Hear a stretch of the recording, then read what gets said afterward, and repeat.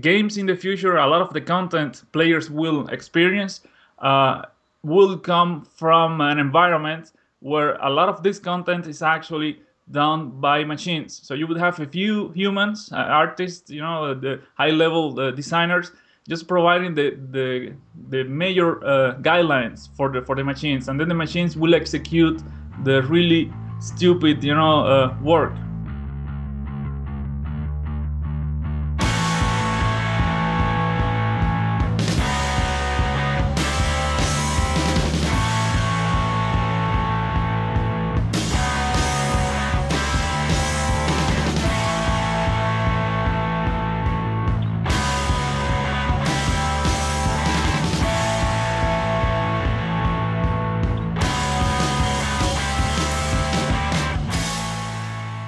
I can't remember the last time I heard someone say the term voxels and I didn't giggle a little bit. Mostly it's because I haven't heard anyone talk about voxels since the 90s. The game that always sticks out in my head is the Looking Glass game Terra Nova Strike Force Century? I think that's what it was called. And I know that and a bunch of games like Comanche used voxels, and it was, as far as I knew, sort of a short-lived technology that didn't have much of a shelf life. It was more of a flash in the pan.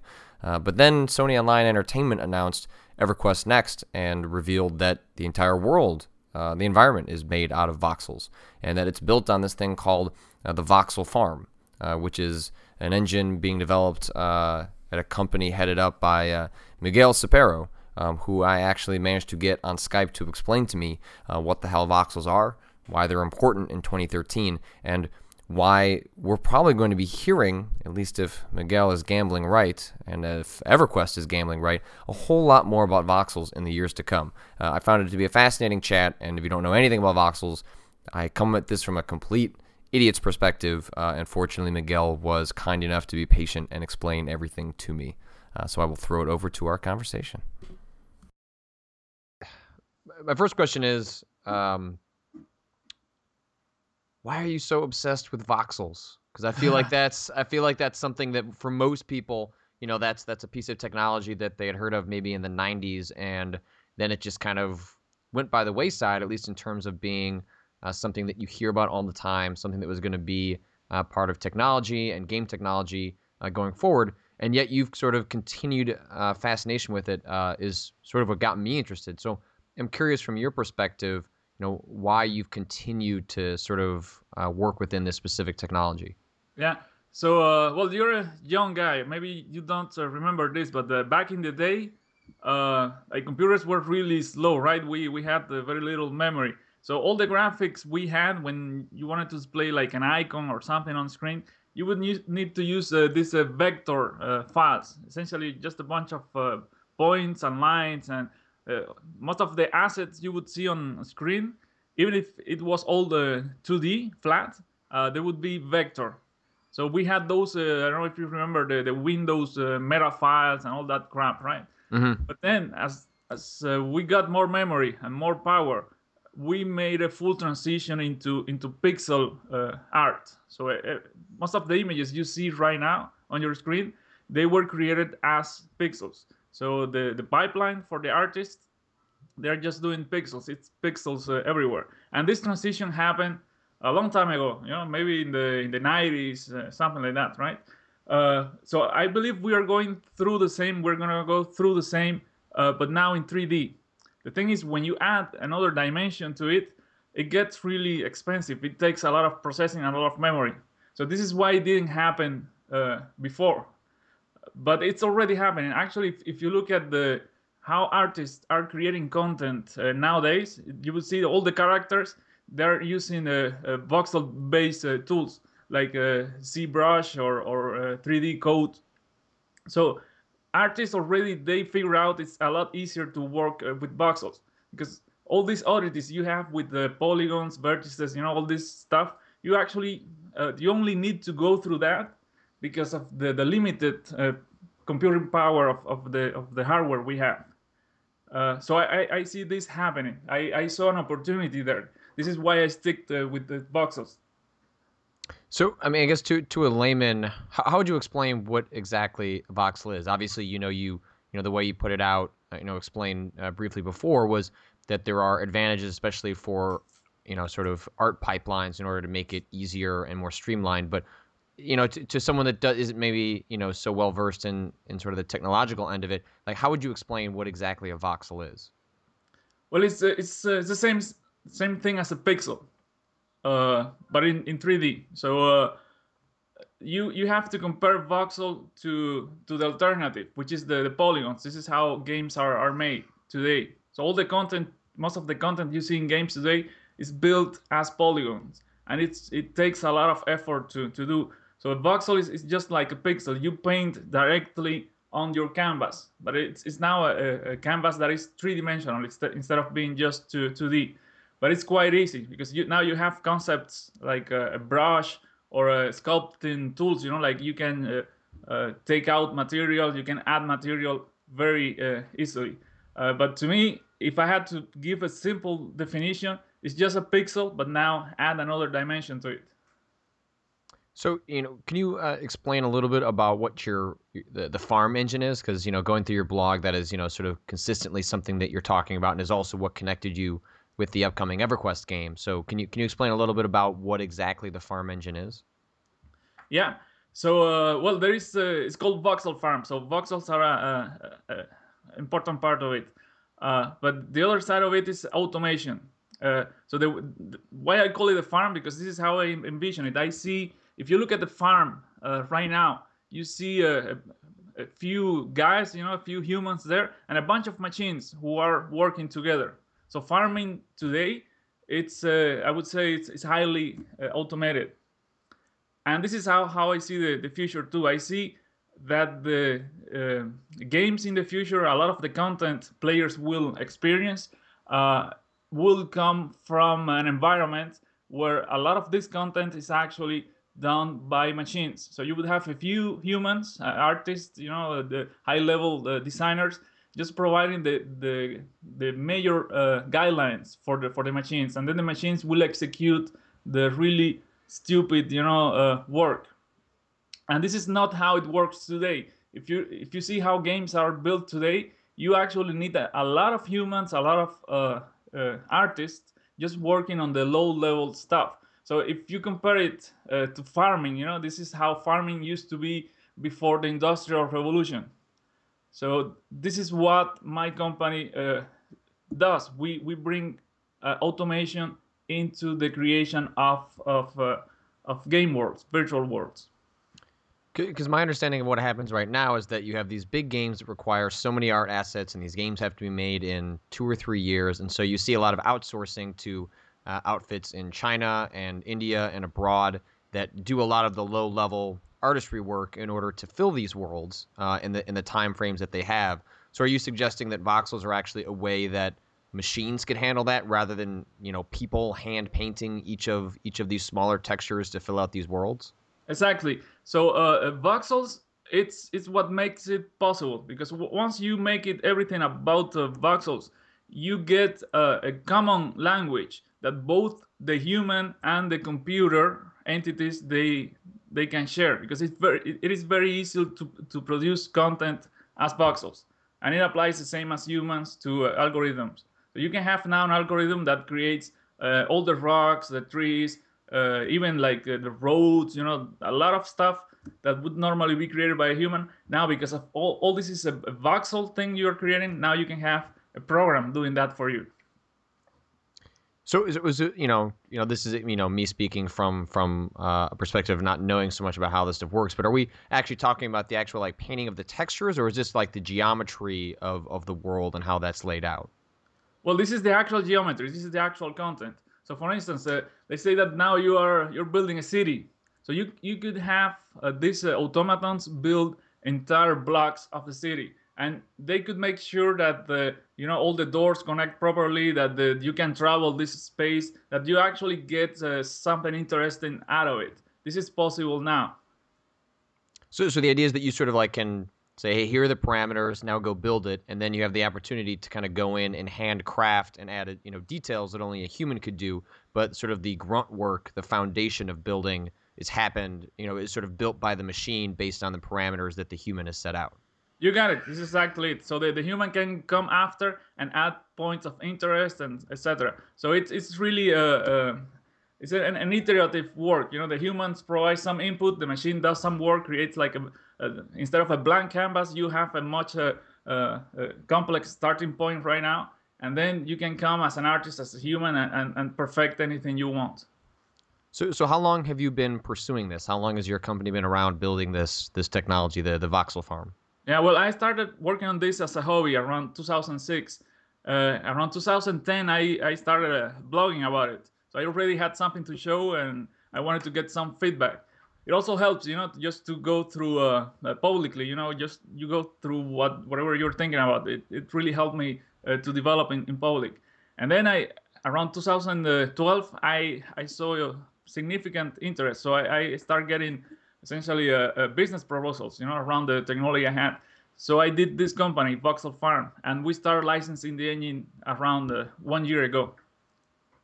Are you finding that you're getting, you know, there were some headlines, you know, and you mentioned that you were involved, or at least the engine's involved in the next EverQuest, but is it exclusively applicable to games, or is this something that you foresee being used in wider application? Well, games is big, right? Because I think this automation thing, uh, it's gonna happen everywhere, right? It's happening to cars, it's happening in the industry. So I see probably in the next 40 years or so, entertainment is gonna become really big because a lot of the work is gonna be it's gonna be robots doing the work, right? I know it sounds crazy, but this is what I really believe. So games, it's a major application. Games, I think it's gonna keep growing. It's gonna become bigger. But this is not the only application you have for this kind of technology.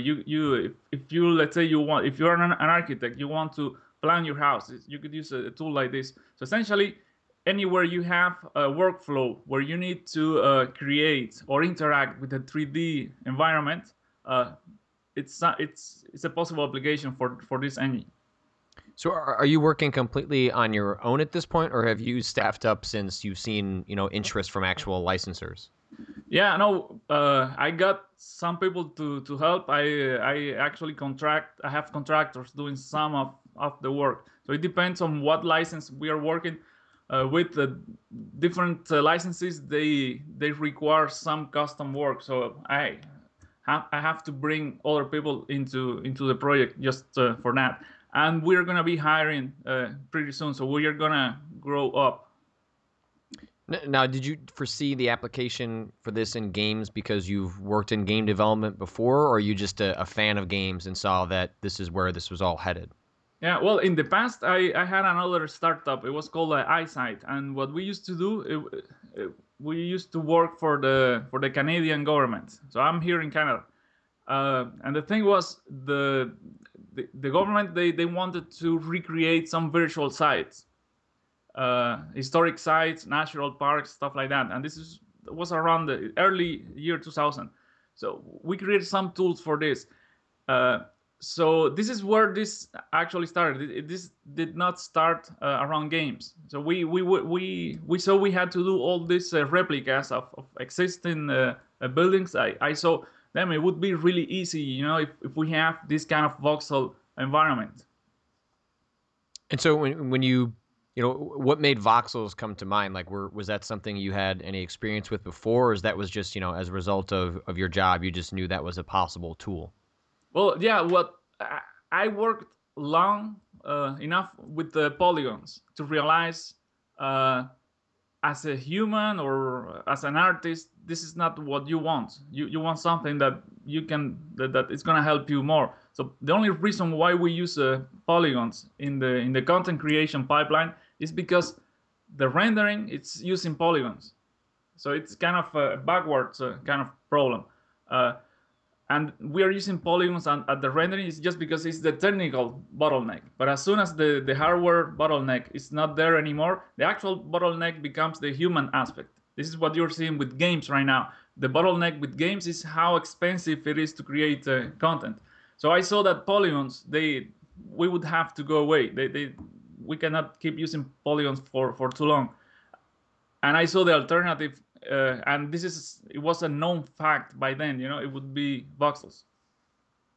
So, once it kind of got licensed to Sony in order to build it into EverQuest, obviously, I know you said you can't talk too much about how exactly that's going to work out, but what was it like seeing the videos and people talking about it and seeing something that you've built, in this massive major game that's getting a huge push and is going to continue to get a huge push in the next couple of years, sort of incorporating something you've worked on and advocated for so long? But it was great to me, the just to see real artists using this technology. It made all the difference. All the stuff I have, it's what we call programmers art. So it's just the people working here, myself. We are programmers, we are developers. This is whenever we need to create something that's supposed to look pretty, we have a hard time. So with the reveal, the Sony guys did, it was amazing for me to see how nice all this could look. So I had no doubt that this is really the future.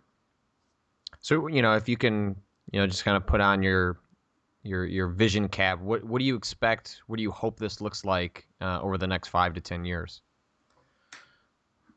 Right. So the thing is, right now, my idea is to move the bottleneck from the artist back into the hardware. So if we manage to do that, and this is what I see it's actually happening this year, we're gonna become bound by the hardware, and the hardware we know kind of how it's supposed to scale in the future. So we have Moore's law, and if it sticks for the next 20 years or so, this is what we see. What this essentially means is that roughly every 18 months, the computing power will double. That translates directly in that you can double the voxel resolution of your world. So what this means is it could be in 10 years and 20 years, we will have really high voxel definitions. So you can think of this as high definition TV. We will have some kind of high definition, but where everything is voxel. All right. Well, Miguel, I appreciate you hopping on Skype and explaining this to someone that doesn't necessarily know so much about what they're talking about, but finds it all fascinating. So I appreciate your time. Sure. So there is one last thing I want to mention, if you have the time. Yeah, sure. Go for it. So there is one big component of what we do that I didn't mention yet, and this is crowdsourcing, because this is the other angle we plan to use to solve this bottleneck of the artist. How we solve the creativity problem. And what we saw is people actually like to create content. If you give the tools to people, the same tools the artists would have, and you make them simple and fun to use, they will use them. And this is what Minecraft has shown so far. So this is another strategy in parallel we have, because now we have voxels. It's actually quite simple for people to play with this environment, to modify the environment they're in. So crowdsourcing is becoming a really important part of this. So if you see what happened to the traditional media in the past, like TV, then came YouTube, right, and which made it really easy for people to share and create new experiences, and to the point it became a challenger to traditional media as it was. I think the game industry it's gonna go through a similar phase. We will see more and more players in charge of creating their content and sharing this content between them. If you look at traditional games, you have a lot of people who want to experience the game, but then you have a lot of people also, they want to create content. These are like the game master. This is, if you're playing Dungeons and Dragons, there are some people, what the role they actually enjoy is the role of the game master. So I think there is a lot of potential in that direction too.